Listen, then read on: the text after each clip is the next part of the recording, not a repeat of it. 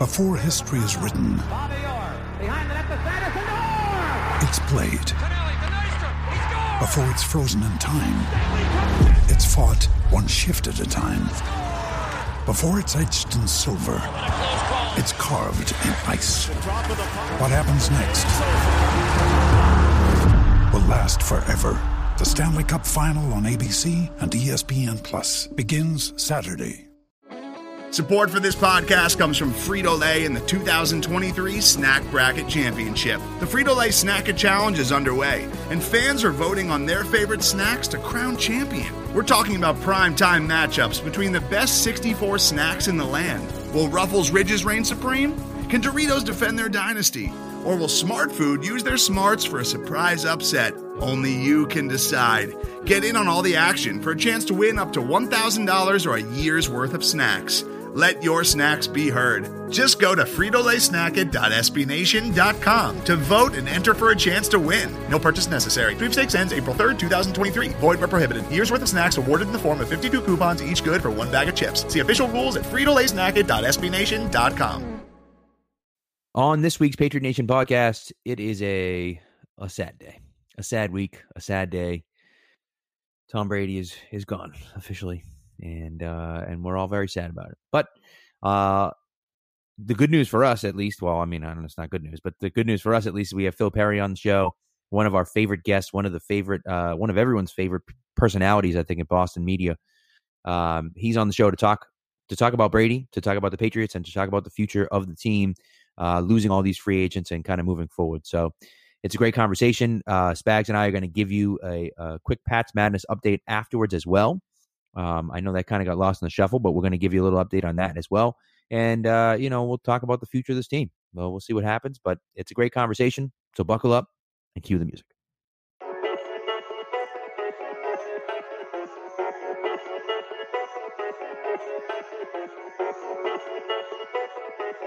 Stacked receivers, two to the right. Russell Wilson extends the hands. He has it. Wilson, quick throw. And it's intercepted. Intercepted by Malcolm Butler. Butler has it at the one. Malcolm Butler stepped in front of the throw. And the Patriots have possession with 20 seconds to go.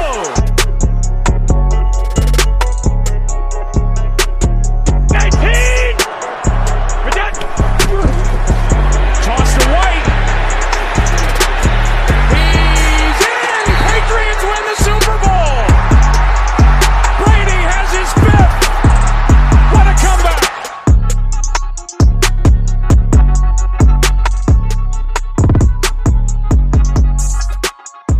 All right, Spags, we are back. And as I said in the intro, man, it just doesn't feel real yet, but Tom Brady is no longer a member of the Patriots.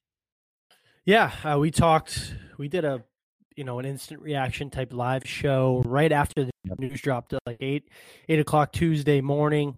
It was definitely a tough episode for us. Now it kind of given us a few days to kind of, look over it and everything. It's definitely tough, but the sun came up the next day, and each day is going to get better. And I think we talked last night when I gave you a call. I hit the links yesterday. I hit them pretty well. It was a nice day. Had to drive a little bit up north because of the whole quarantine, but I gave you a call, and we had kind of said, it's not going to really set in until training camp, and I think that was very true. You get I tweeted out a video yesterday of Brady running onto the field and the crowd going crazy, chanting Brady. That's when it's going to really settle in, and you see him in another camp, and he posts pictures of him in another uniform. That's when it'll really kick in. But for now, it's just kind of taking it one day at a time. It's an interesting time now. For the first time in 20 years, there is not a given at the quarterback position, and I'm sure we'll talk about that with Phil, and we'll get into that. But it's intriguing times, I think, going forward. It's the first year now where we aren't a Super Bowl favorite, and it's going to be, a very intriguing year to see what they can do and how good they can be going forward. Yeah.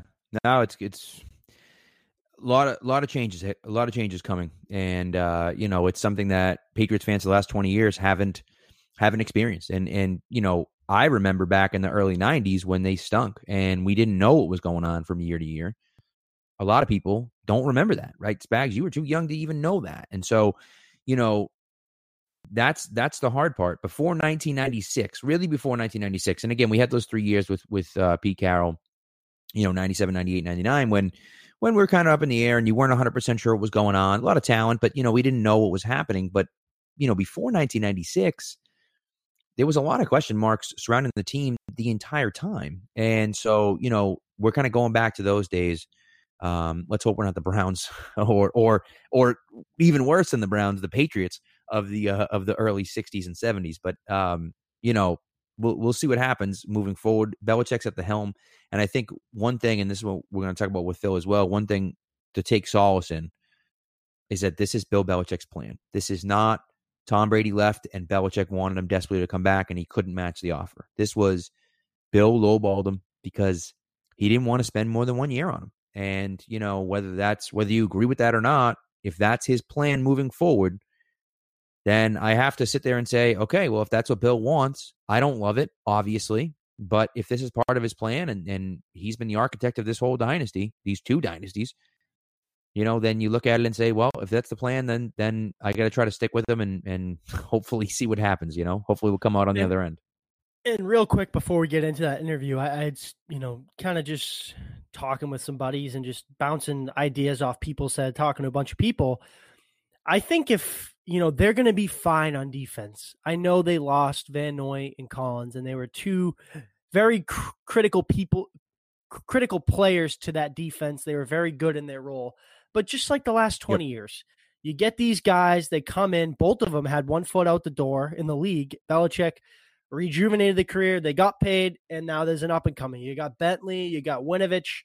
I'm sure they'll address that pretty early on in the draft. I would say one of their first 4 picks, I think, would be at linebacker. Obviously, Patrick Queen out of LSU, Zach Bond out of Wisconsin. That could be in play in the first round. So they'll be fine on defense. The secondary is the same as last year. We know how dominant that was. And look, I know they have a tough schedule. This year's going to be, I think, especially on offense. You got to go to Seattle. You got to go to Kansas City, Denver, LA twice, Arizona at home. Yeah, LA twice. Yep. So it is difficult, right? But I think if you can do what you did a little bit last year, where you rely on defenses to win those games. Look, you're not gonna beat the Chiefs by slowing them down offensively, because look what happened in the Super Bowl. They still put up 31 points, and they got shut down for 50 minutes of that game. So if you can at least put a very good defense out on the field, which they're going to have with Belichick, you're going to be able to win a lot of games versus average to good teams if you just have a quarterback in there that can manage the game, make the right reads, not turn the ball over. And I think that's where they like Stidham. I think he's a smart kid. He's definitely very raw. I don't think he's going to wow a lot of kids if he's the guy. But at least if you get a guy in there that can slow the game down, like I said, make the right reads, kind of control the game and kind of control the clock, kind of what they tried to do with Tom Brady this year with, just controlling the clock and establishing that run game. Obviously, they couldn't do it all year. I think they'll be okay. They can win. I know Miami and Buffalo got better, but I like our chances. I got asked the other day on a Atlanta radio show, where do you rank the Patriots in the AFC East? I said, look, when you've won it, 19 out of the last 20 years, I know Tom Brady's been the quarterback, but it's hard not to put him at the top. I know if Josh Allen can make that step and Stephon Diggs is really that difference maker that offense needed, you're in trouble. But I don't put Miami ahead of them all, even though after all the moves they made, and I certainly don't put the Jets. I think you're looking, if you can win 7 to 8 games this year if Jarrett Stidham is the guy, I think that's a pretty successful year. And I know that sounds crazy coming from us as Patriots fans over the last 20 years. That'd be an awful year. But right now, I'll take it. Right. Well, I wrote about this last offseason, but I think that Belichick has been planning this for a few years now because, I think he's trying to plan for life after Brady. And what that means is doing what they did at the beginning of the first dynasty back in 2001, where you build a good running game, where you build a good defense, and you win with your running game and your defense. And I think that that's something that he's trying to do. Now, does that make you a Super Bowl winning team? No, it doesn't. It makes you a good team. It makes you a decent team.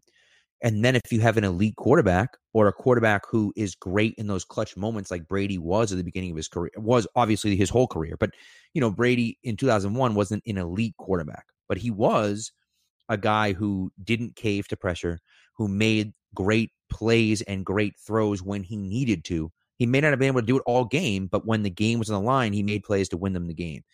And that's the difference, right? So if Stidham isn't that level, yeah, they might get to 8-8, 9-7, but they're not going to be 4-12 because they've built their team enough to a situation where they can actually still compete. And that's why people are talking about, oh, tank for Trevor and all this other stuff. And it's like, it's not happening. That's not going to happen.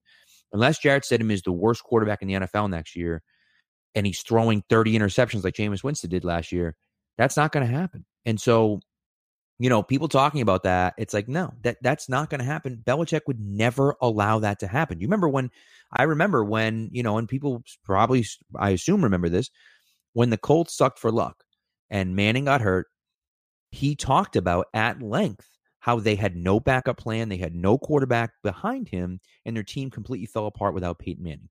Bill Belichick is not going to allow that to happen to his team. He's not going to do it because even if, let's just say they were to tank this year, go 3-13 and draft Trevor Lawrence number 1. Well, what if Trevor Lawrence comes in and isn't amazing on day one? Now they struggle again. They go 6-10. Now what's all of a sudden now the legacy argument switches to Brady. Well, Belichick can't win without Brady. We all knew Belichick couldn't win without Brady. Now here, Belichick's never going to allow that to happen. So they're going to be competitive. Now are they going to win the division? I don't know. They might. It's possible. It just depends on how good Stidham is and obviously the health of everyone involved. But I think that, they're going to still be competitive. They're just not going to be competing for a championship unless somehow Jarrett Stidham turns into 2001 Tom Brady and he's making all these great plays.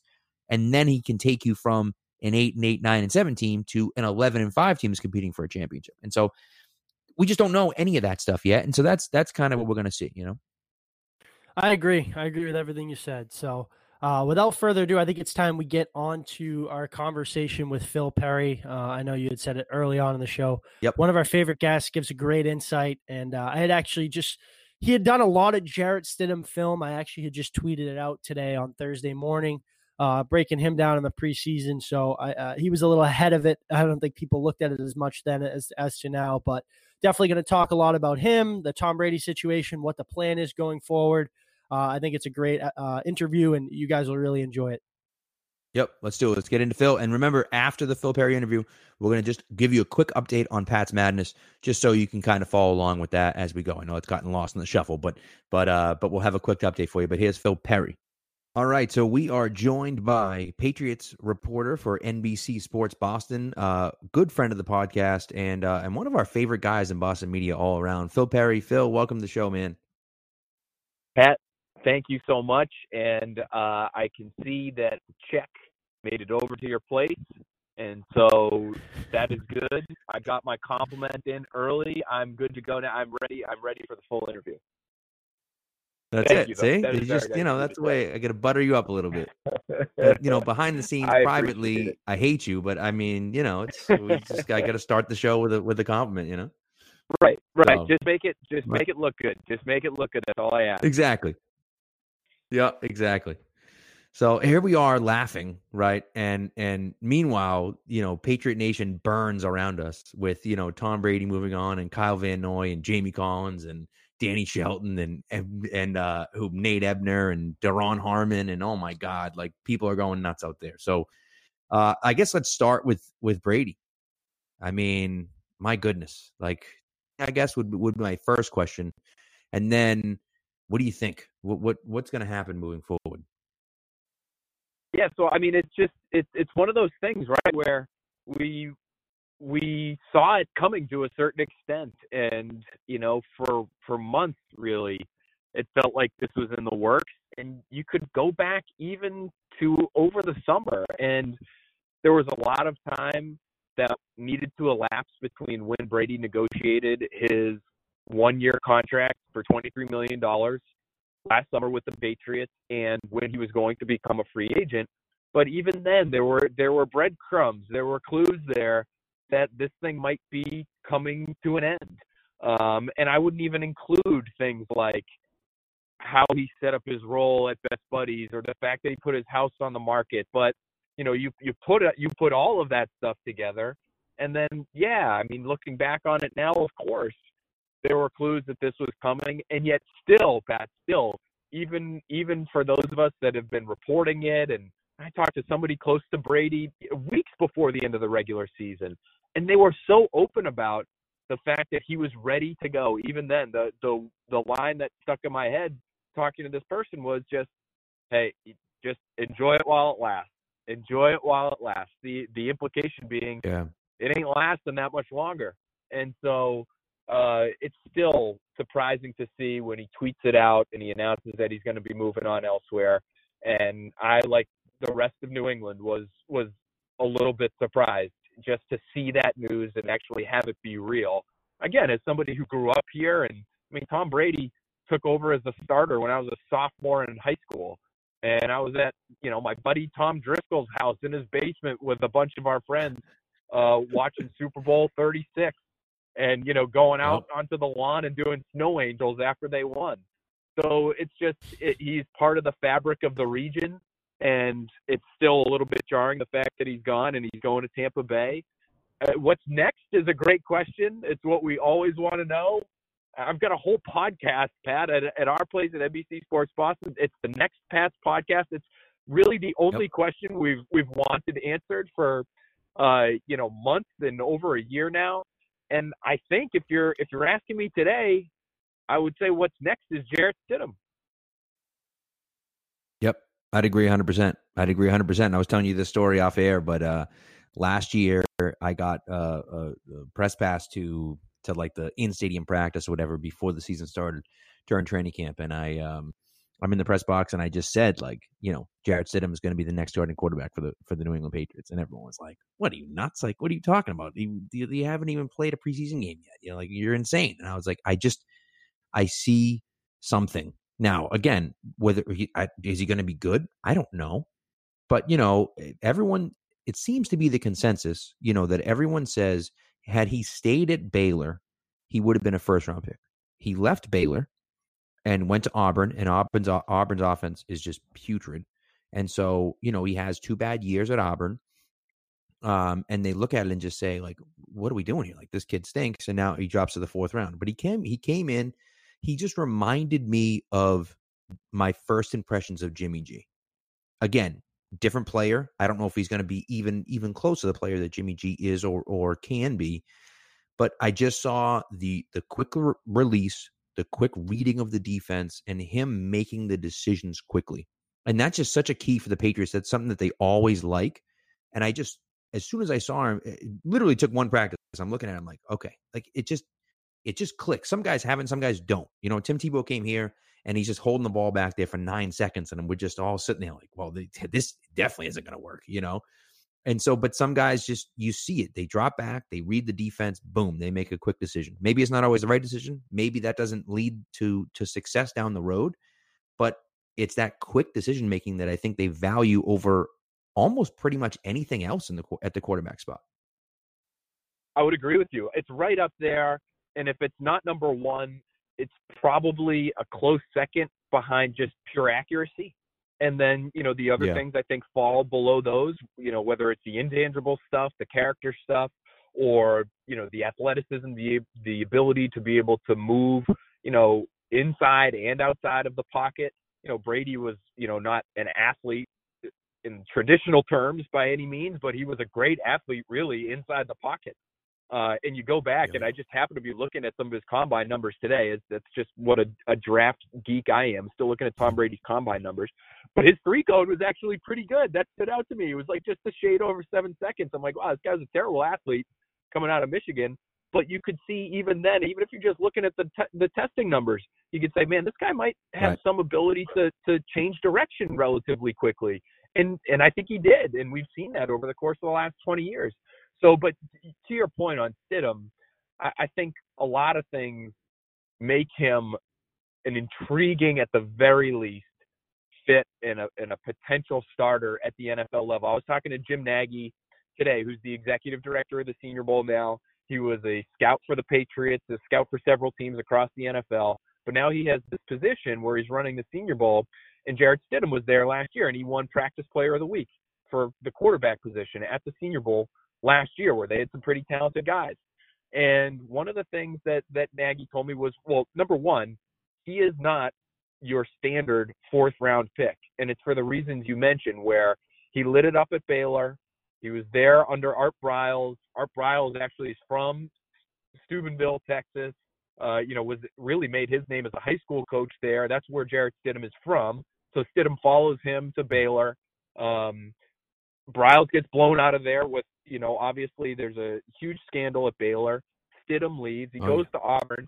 He actually won. It wasn't like a world on fire type of first season at Auburn necessarily, but he did beat Alabama, and he did win, I believe, SEC Newcomer of the Year that year. So there was already some buzz about Stidham being a first-round pick going into that 2018 season, and that's where things really fell apart. He lost some offensive linemen. They lost Kerryon Johnson, the running back, who ended up going to the Lions. It was a huge piece of their offense.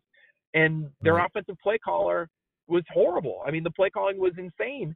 And the reason we know that is because Gus Malzahn, the head coach, took over play calling duties just for the bowl game that year, and they put up 50 points against Purdue in the first half of that bowl game with Jarrett Stidham at quarterback.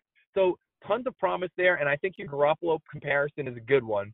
Number one, because both guys came in and they lit it up in the preseason. Stidham's was actually a little bit better.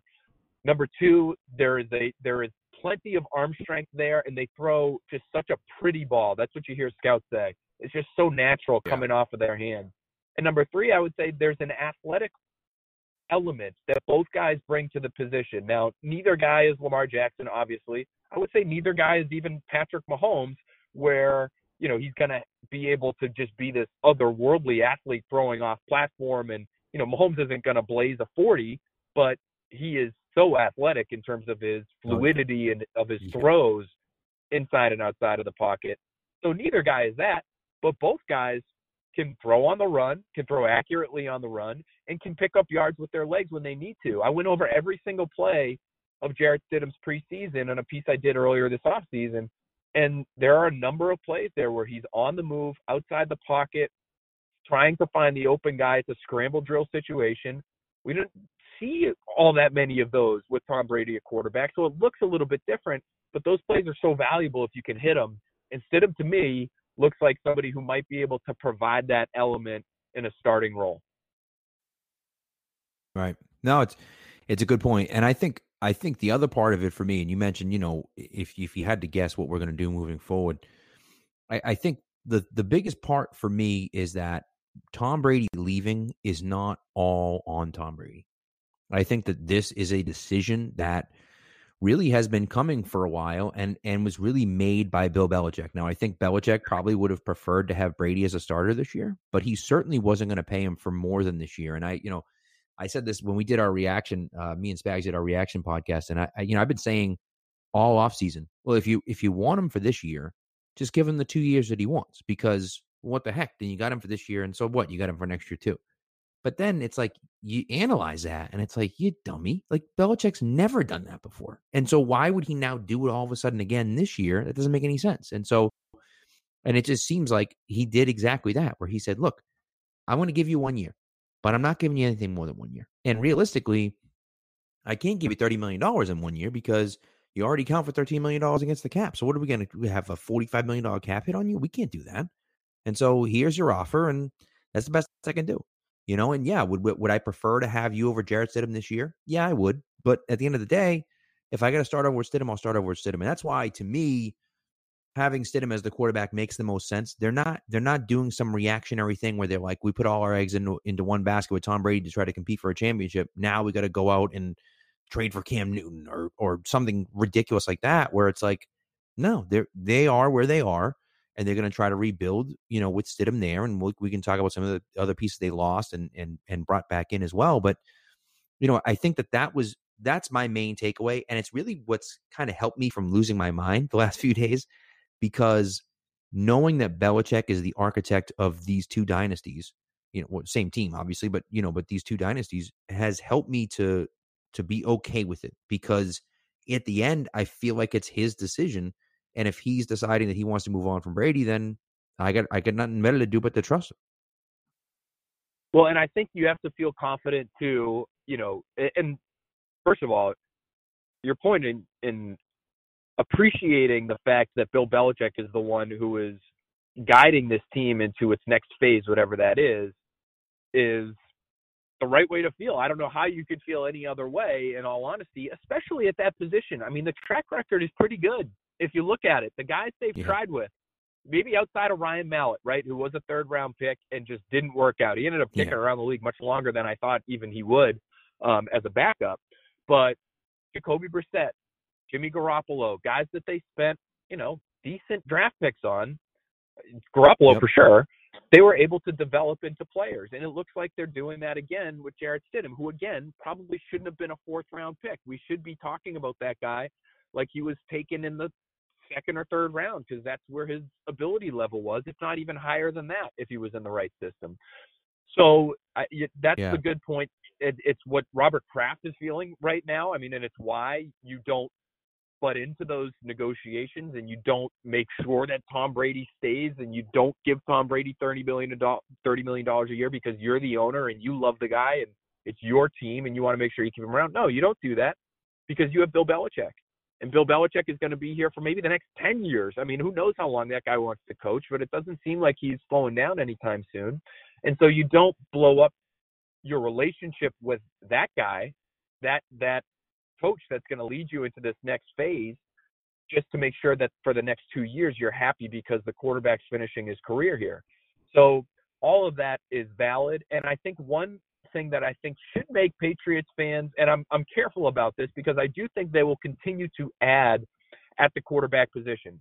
And I've been saying this from the jump. I really like the idea of having Jarrett Stidham, who I like, Marcus Mariota, who I thought was a low cost, at least a veteran with some regular season experience, accurate in the short area, a guy who is not a big ego guy, who would have come in and even if he didn't win the starting job, would have provided plenty of competition, and then would have been just a serviceable, quiet, not rock the boat type of backup. Like, he would have been a perfect fit to me.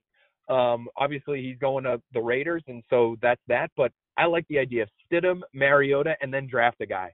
And I don't know if that guy, probably not in the first round, but if it's Anthony Gordon from Washington State or Jalen Hurts from Oklahoma, like, I love that. Put those three pieces in the blender and see what comes out.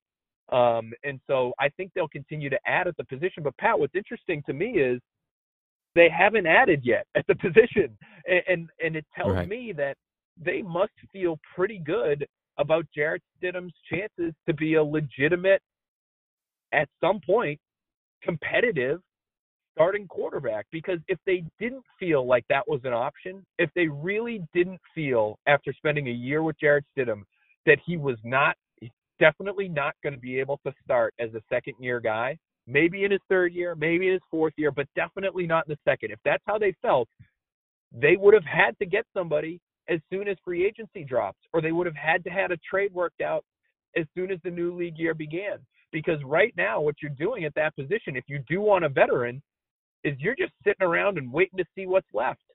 I mean, maybe you love the idea of Andy Dalton. Maybe you love the idea of Cam Newton. But there's nothing that's preventing other teams from tomorrow making trades for those guys and them ending up with those guys and not you.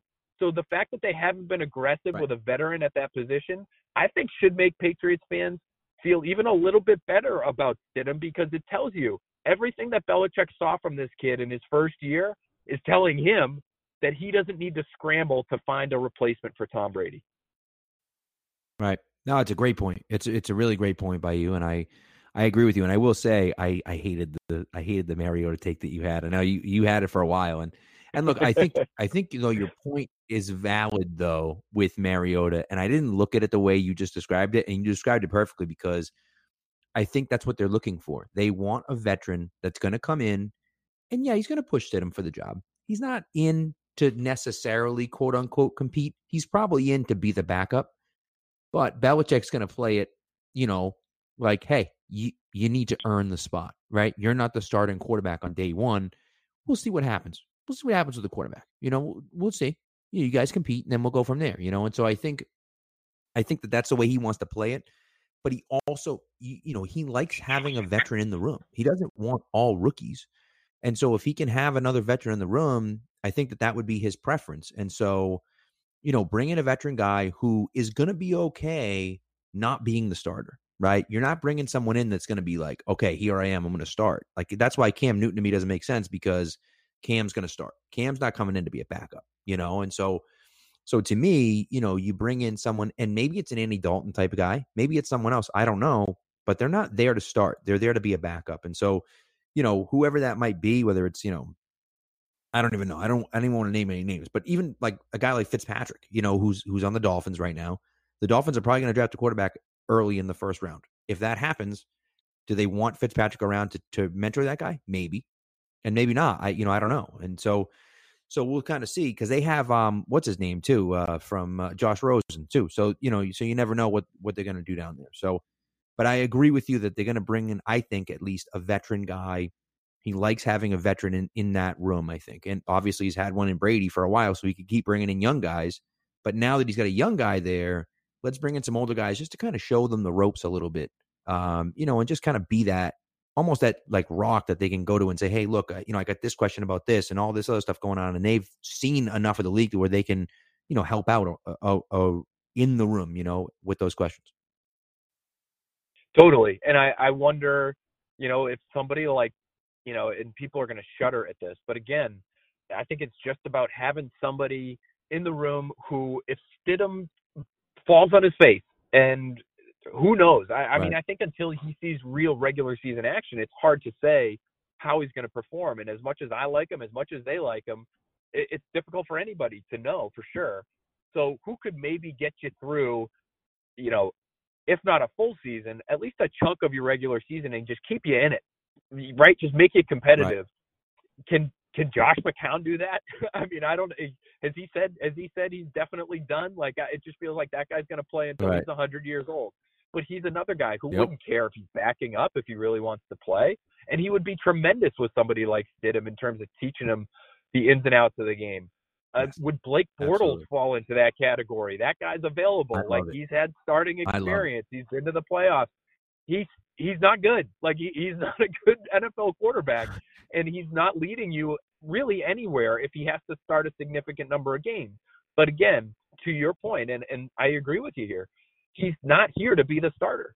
He's here to start if needed, and he's here to show the younger guys the ins and outs if they need to figure them out, if they need their hand held to a certain extent by a guy who's seen it. But that's the kind of player that I think you're looking at now. And again, I think it has to make you feel a little bit more confident in what Stidham can be, because if they knew after a year with this kid that they needed somebody more sure-handed, because we know, Pat, one thing we know, they're not going to tank. They're not planning on tanking. And if the McCourty and the Tooney signings didn't tell you that, you can look at all kinds of stuff from Bill Belichick over the years.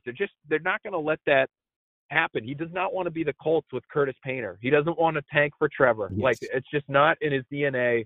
It's not going to happen. So, Jarrett Stidham, if he's the number one guy, I mean, it's not like, you can't treat the quarterback position the way they treated tight end last year, right? Like, you can't go into a season with the equivalent of Ryan Izzo and Matt Lacoste as your quarterback. You just can't do it. So they have to feel better about Stidham than I think a lot of people in New England do right now. Yeah, no, I agree with you. And I do want to get into some of those other guys, because obviously you have the Tooney signs the franchise tag, which is great. I think that bringing McCourty back was big. And then we got a lot of losses all over the place. So I guess I'm going to ask you two questions. Question number one is, who's the guy that you are upset about the most? Who do you think they're going to miss the most that they lost? And then question number two is, out of Tooney, they got three options, right? Either he's going to play under the franchise tag, which I think is the least possible of the options. They can sign him to a long-term deal, or they can trade him. Just curious about what you think is the most probable outcome out of that. So I'll do the second question first. I do think that it would be best for the Patriots to be able to extend him and lower that cap hit for this year and just make sure that guy is around and part of your core, part of your young core, for years to come. Because, you know, I'm talking about a young core like it's there, but I'm not sure it's there. You know, like it's there in bits and pieces, but they just need to start building a group of young players that are going to be right in the middle of this thing at the core of a winning team for years to come. And they just don't have that many guys that fall into that category, in my opinion. Tooney would be one. I put David Andrews in that category. I think, you know, Stidham could be one. N'Keal Harry could be one. You know, Jonathan Jones is still young enough where I would put him in that mix. He's a very important player on this team, I think, moving forward. J.C. Jackson has been great. Like, those are guys that I think could be part of that next core, but they need more. Isaiah Wynn, like, let's put him in the list too. So, you know, maybe it's 3 of your offensive linemen, and that's great. You want to build around your offensive line? Tremendous. Like, that's a great way to do it, in my opinion. But they need more guys. Right. And if they were going to lose Tooney this year, you look at their last few drafts. I mean, Tooney was 2016. You can go back to 2015. There's just not that many core players that have come from those drafts from 2015 through 2019. You know, Chase Winovich might be, you know, Damian Harris maybe. Like, there's just too many question marks around a lot of these young guys, and you just don't know how it's going to pan out. So if you can keep one that you know is good in Joe Tooney for a long time, I would say do it. I'm not sure he's going to be all that willing to do it because it feels like the cap is going to explode next year, Pat. And so we're going to see contracts really get out of control starting next year, as long as the economy recovers from everything we're going through right now. So I guess that's still up in the air too, but it might not be a bad play on his end business-wise to just play this year on the almost $15 million and go into next year and then sign your big deal. I would say in terms of the guys they have lost, the one who hurts the most, and this might sound crazy because their secondary is so deep, but I'm still going to say Daron Harmon, because listen, Ted Karras, good locker room guy. He's a backup interior offensive lineman, and I think whether they have that type in Yelda Froholt right now, or whether they find a guy like that in the draft this year, that's not going to ruin your team. Landon Roberts, losing him, he was a captain last year. It's not going to ruin your team. You can find another Landon Roberts. You can find another off the line linebacker that would give you as much, if not more, than Roberts did. He just was never a factor in the passing game. And so I'm okay there. Even Jamie Collins, I would say is probably number 2. And as good as he was through the first half of last year, he had a bad second half. I mean, there's really no other way to slice it. And you look at some of those games, those big games, the Ravens in Baltimore, the Titans at home in the postseason. Jamie Collins is not a running game player. He's just not. He's a good athlete. He's a good blitzer. Because he's so long and athletic, he can be effective in coverage, and those are all very important. But they needed somebody who could stop the bleeding in the running game, and Jamie Collins was avoiding contact too often, and we went over it time and again. And there's no better linebacker to dissect how you're willing to take on blockers and defeat them in the running game than Ted Johnson at our place. And I did a show with him every week, and it was week after week. He was all over Jamie Collins, because Jamie Collins, in a system where two-gapping is critical, right, and taking on your man and stacking him up and shedding him and making a tackle is how everybody has to do it if it's going to work. Like, if you have one weak link, if you have one hole in the dam, the whole thing falls apart. Jamie Collins was too often the hole in the dam, and they got run through like it was a tidal wave in the playoffs, and we saw how their season ended. Yes, they did. And so I think, that's just too fresh in my mind to say that one kills you. Not that Daron Harmon kills you, but he played over 50% of the snaps each of the last 5 years, Pat. The secondary is so important. Coverage is so important. The fact that he was so aware of every coverage and so strong in the communication with the other people in the secondary, the corners and the other safeties. He was on that wavelength, and that's what made them so good last year, that secondary unit. And he was a big part of it. Again, he's essentially playing, pretty close to starter snaps. I mean, he's almost 60% of the snaps some of these years, the last couple of years. And so that to me is a key loss. because you can put Devin McCourty back there as the deep safety, which is what Harmon was. He was not a versatile guy. He was a deep, he's a deep middle guy. And you can put Devin back there and have him do it full time. But part of McCourty's versatility is the fact that he, or I should say part of the reason McCourty is so valuable is his versatility. You can use him down and close. You can cover him, you can put him on tight ends.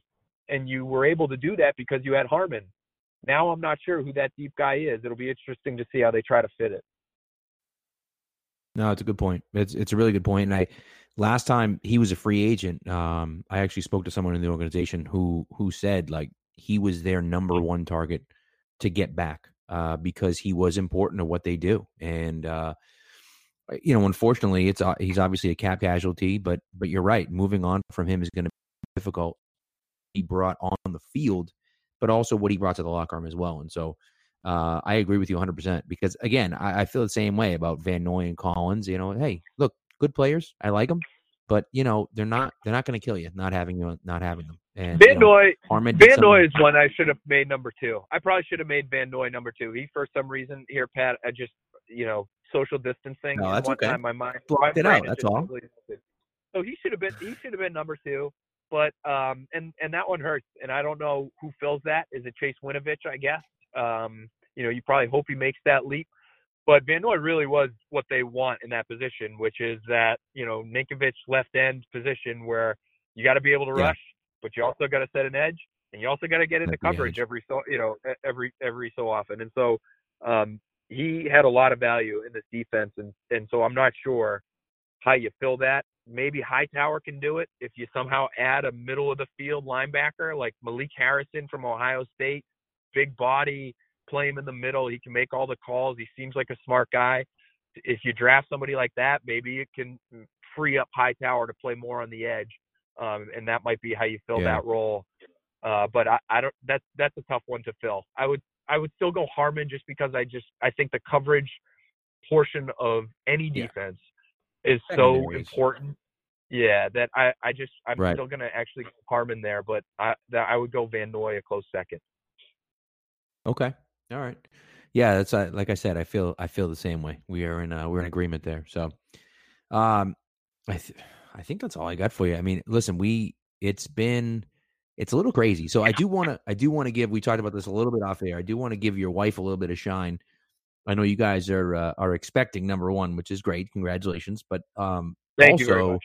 She is working, in infectious diseases at Tufts right now. And, obviously not necessarily, I don't want to get too far into it, but I think, she deserves a little bit of credit for the work she's doing, and you're holding down the fort at home the days that you have to. But it's a tough job out there for those people that are working in the healthcare industry. I know she's not necessarily seeing people, up front, but she's planning for the future of fighting this disease, Yeah, she is. She is the smart one in the family, no doubt, Pat. And thank you for giving her a shout. She's working hard, just like everyone is in healthcare right now, and everybody that everybody knows somebody who's working at a hospital these days, and it's stressful for them and their families. And I just have so much gratitude for all of them, doctors, nurses, the custodian staff at these places. Like these people are absolutely critical, obviously, to how we handle this situation and how we're able to move forward. And I think it's still, Pat, a situation where it's going to get harder before it gets any easier. And so, like I said, I appreciate that she is working hard. She's grinding away just like everyone at all the hospitals in Boston are and across the country. And we're so lucky. Those of us that live in the Boston area, the New England area, to have so many hospitals that are among the best in the world at what they do. And so I'm grateful to everybody out there who's working and going into work and facing these circumstances as they come up, because it's not easy for them. I know that, but they know that it's part of their job. And I don't know how you even put into words how much respect that they deserve for doing what they do at a time like this. It's just absolutely mind-boggling. So so shout out to Dr. Perry.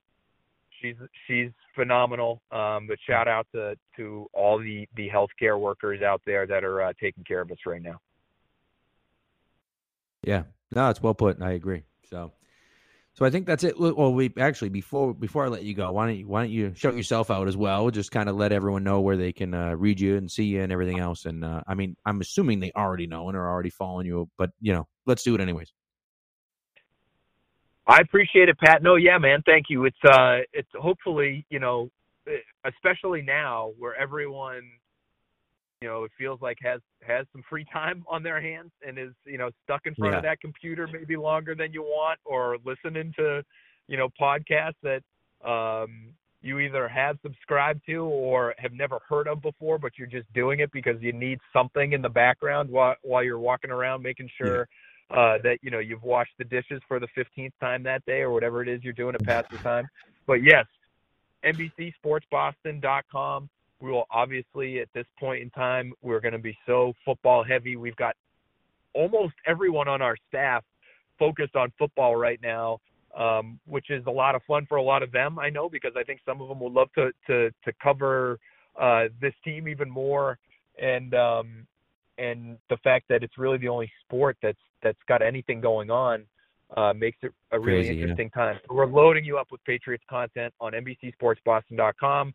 A lot of draft stuff, Pat. We're gonna, we're obviously hammering the Brady stuff, how he's gonna deal in Tampa, what's gonna happen with Stidham, are they gonna add a quarterback? All that stuff's gonna be on the site, but we're gonna be doing a lot of draft. In my first 7-round Patriots specific mock drops this week.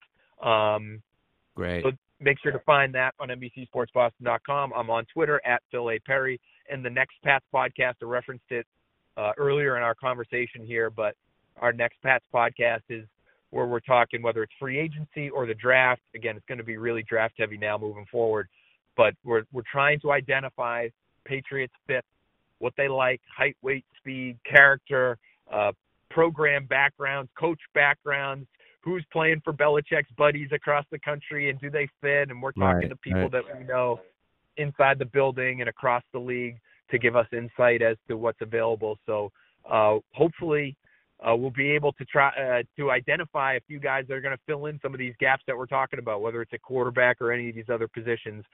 So you guys will have an idea of what's coming at the Patriots in their roster in 2020. Yeah, it's good, man. And again, I mean, like I said, I'm sure everyone out there is already doing it, but make sure you're following Phil on Twitter because, great Twitter follow, and you have all those articles that come out. Obviously, they come out on the NBC Sports Boston page, but they also come out on yours as well. So anytime you drop an article, you got some, you've had some good threads along there as well. So it's been good, and it's been keeping me busy. I can tell you that much because I got 3 kids at home, and I'm just trying to keep them busy while I'm on Twitter all day, just talking football too. So it's been fun. So, but awesome, but anyways, man. hey, thanks for coming on so much. Yeah, of course, man. Thank you for coming on. Thanks for making the time, and we appreciate it, and we'll have to talk to you again. All right, huge thanks to Phil for coming on again. He's one of our favorite guests. We love having him on, and every time I tell someone I'm having Phil Perry on the show, their reaction is always the same. Where, I love that guy. He's a nice guy, and he's super knowledgeable, great to listen to, and great to talk to as well. And so we love having him on the show. He's one of our favorites. So without further ado, let's get into this Pat's Madness thing. For those of you that don't remember or haven't seen it, it is it's the biggest bust of the Belichick era. So it was 32 players in 4 different regions, just like March Madness. Of course, there's no March Madness going on right now. Sad face. This would be actually the first round would be going on right now. But we have moved forward from the round of 32 into the Sweet 16. So I'm just going to give you a quick matchup of the Sweet 16. So the Chad Jackson, Reggie Wayne matchup, Chad Jackson obviously won that one. He's playing against Scott Chandler, who beat out Darius Butler in the first round. So it'll be Chad Jackson versus Scott Chandler. I think that one's pretty obvious. It's going to be a Chad Jackson landslide in that one. And then in that, the other matchup in that region is Antonio Brown, who knocked off Tavon Wilson, and Cyrus Jones, who beat out Lawrence Maroney. Again, that one right there, though, is going to be really tough. That's the Greg Jennings region. Of course, Greg Jennings region named because Chad Jackson was drafted over Greg Jennings. That's going to be a really tough matchup. That AB Cyrus Jones matchup is going to be really tough. I don't know, man. I might vote Cyrus Jones over Antonio Brown there, but I think there's going to be a lot of people that's going to vote Antonio Brown. He might be the winner of that matchup. He might. Cyrus Jones was the highly touted second-round pick coming from Nick Saban. First pick of that draft, I think, because they didn't have a first rounder that year. That was the Cooks trade. But I think you're right, Antonio Brown, because everyone's going to look at, obviously, recency bias and what they could have been with him as on that offense. I think a lot better. Maybe you're looking at number 12 still here if we want to get deep into it, but I think that's definitely an intriguing matchup in the Sweet 16. But I think for me, it's Antonio Brown is going to definitely take the cake for that one. All right, I like it. So moving on to the next region, Dominique Easley, who knocked off Jonathan Fanene, against Jermaine Cunningham, who took out Kenny Britt. Again, I think this one's easily just takes it pretty handily, in my opinion. Because Cunningham sucked, but he not to the level of Dominique Easley. And then in the other matchup there, we have Doug Gabriel, who took down Ron Brace. I think Ron Brace got a little. He got some pity voting, I would say. I think he was a much bigger bust than Doug Gabriel was, but Ron Brace, of course, unfortunately passed away earlier. Terrible situation, so I think people didn't vote for him, which I'm okay with that. I'm totally fine with that. Doug Gabriel moving on in the second round, and he's playing against Adalius Thomas, who knocked off Deltha O'Neal. Let me tell you something, Adalius Thomas. Both of these are going to be an absolute landslide. And of course, this is the DeMarcus Lawrence region. Again, DeMarcus Lawrence, because Dominique Easley was drafted over DeMarcus Lawrence. Yikes. But yeah, I think both these matchups are going to be a complete landslide. Yeah, for sure. Easley's interesting because obviously he fell in that draft, right? Because of the injuries. Yep. And they got him late, Correct. I think at 29. And, it was one of those kind of top 10 high talent, risk, high risk, high reward type situation. And it just one of those ones that just didn't pan out.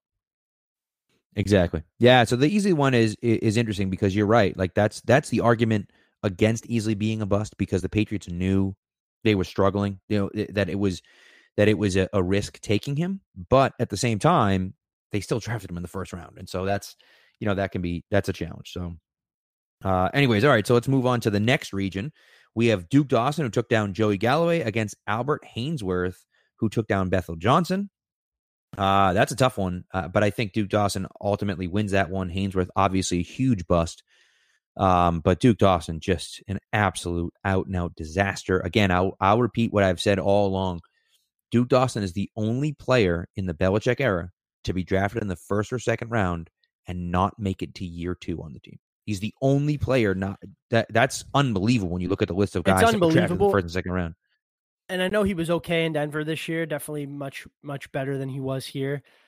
It comes back to our conversation in August. If this secondary wasn't so good and so just tough to find time on the field with McCourty, Jones, Gilmore, Jackson, even Juwan Williams, who they invested in early on in the draft last year, they might have given him another chance. But with, like I said, the competition there, it's just not enough room for him.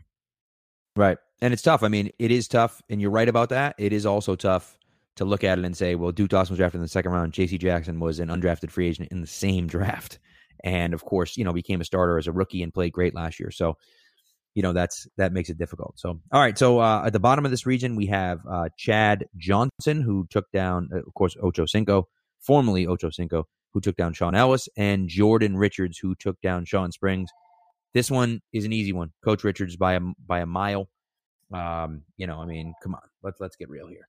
So, Coach Richards. I love this guy. Love Jordan Richards. Loved him when he came out, but he just stinks at playing football. So he's that guy. He's that guy. Yep.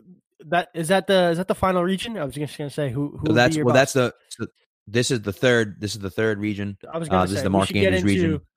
who we think the biggest bust is. That's what I want to finish Yes. up All with. right. So let's do it. So the last region is Razai Dowling, who took down Fred Taylor, against Michael Bennett, who took down Mike Gillisley. Again, Razai Dowling in a landslide on that one. And then at the bottom of this region is Terrence Wheatley, who took down Adrian Clem, Belichick's first ever draft pick, against Aaron Dobson, who took down Coney Ely. And Aaron Dobson, again, another landslide victory. I know Wheatley stunk, but Aaron Dobson was a guy that we thought was going to help this team immensely at the wide receiver position, and he was just absolutely terrible. And so this, of course, is the Keenan Allen region, named because Aaron Dobson was drafted ahead of Keenan Allen, which makes it even worse. So, all right, biggest bust. Who do you got? Who's your number one on this list? So for me, you're gonna laugh at me, but I'm gonna go with Antonio Brown for this region. Okay. For this reason, not region. We're talking too much regions here, but I just think it was the first time since Randy Moss, really, that they had gotten a true all-pro receiver that is just an absolute difference maker on the field. And it was the biggest blue ball in New England Patriots history, obviously for the reasons they got rid of him, which we've discussed and we don't want to get into. But I just think if you have him on that offense last year, we may not be talking about number 12 leaving. We might have had a completely different ending to the year. I think he makes that much of a difference. I mean, you see, talk about his off the field issues all you want. When we're talking strictly football, he is one of the most elite playmakers I've seen in our generation.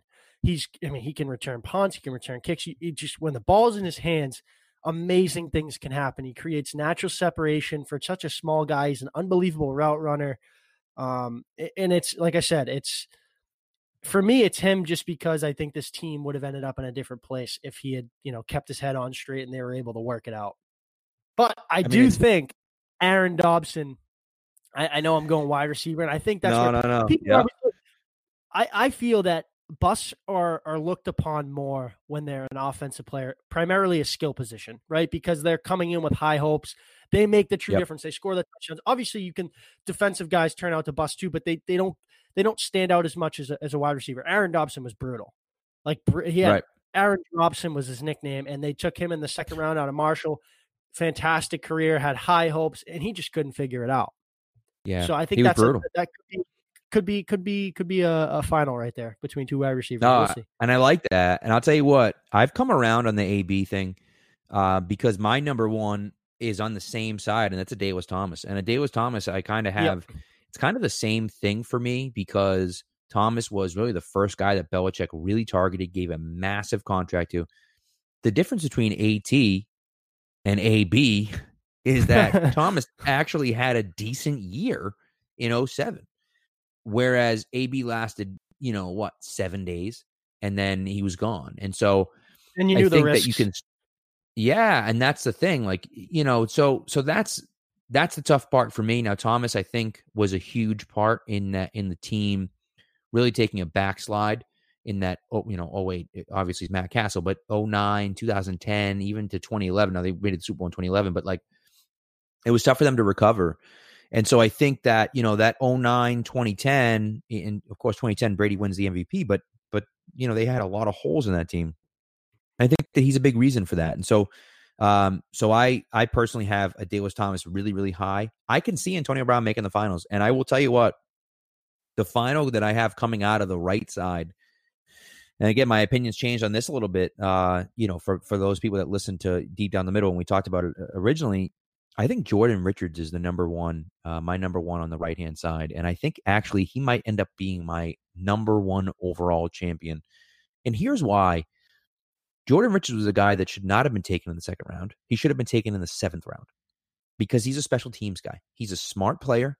He knows what, listen, his nickname in college was Coach. There's a reason, because he knew what every single player on the field was doing, which is great in theory, except he stinks at football. And he stunk at football in Stanford, and the tape said, this kid isn't good. And Bill Belichick, instead of drafting him in the 6th or 7th round, drafted him in the 2nd round. And when they drafted him, Now, again, not that I'm going to side with Mel Kiper, but when they drafted him, Mel Kiper literally said, I don't have any tape on this kid. I don't even have notes on Jordan Richards because this guy is a 6th, 7th round pick. I have no notes, so there's nothing I can add. Like, this guy stunk. From the moment they drafted him, they knew he was going to stink, and they drafted him anyways. And that's what's difficult for me. It's not necessarily the fact that, of course, you have guys that you have expectations on and everything, but they reached for him and they took him in a spot where they shouldn't have. Razai Dowling's a good example of that too. But the problem that I have with the Razai Dowling draft, that draft stunk. That was a terrible draft. There were like no good players that were drafted in the 2nd or 3rd round in that year. And so that makes it then more difficult for me to say, well, they should have targeted this guy instead. Razai Dowling in theory works. Now, he got hurt and it was an injury thing for him more than anything else. Jordan Richards just stinks at football. And they drafted him 5 rounds too early. So that to me is a huge one. Like I said, was for me always Adalius Thomas was number 1, and I was kind of voting Adalius Thomas all the way through. But I think I might come around on the AB thing. I think it could be a Jordan Richards AB final, but we'll see. The fans are gonna decide it. We will have the voting out for you guys over the next day or two, just so you guys can get out there and vote. Just like you did on the previous ones. Thank you for voting on the first round. I know a lot of stuff has come up. This has gotten pushed way to the back burner. I just said I'm not even going to release it. I was going to release it on Monday, and I was like, I'm not even going to do that because the league year started. The Brady decision is going to happen. Like, let's get over that first, and then we'll deal with this. So, anyways, that's what we got. Thank you for listening. Thanks to Phil for coming on again. Really appreciate it. We love the work that he does over at NBC. And stay safe out there. I know it can be a scary time out there, but stay safe. And in the meantime, we're going to be trying to give you as much solid Patriots content as we can. Brady's gone, but we're not, baby. Today's episode is brought to you by Cars.com. With over 2 million vehicles and 50,000 more added every day, Cars.com will match you with the perfect car for you, your budget, your life, your style. And if you're ready to say goodbye to your current car, Cars.com will get you an instant offer to cash it in. Just start by entering your license plate and get matched with a local dealer who will write you the check. So whether you're looking to buy or sell, just go to Cars.com. It's magical.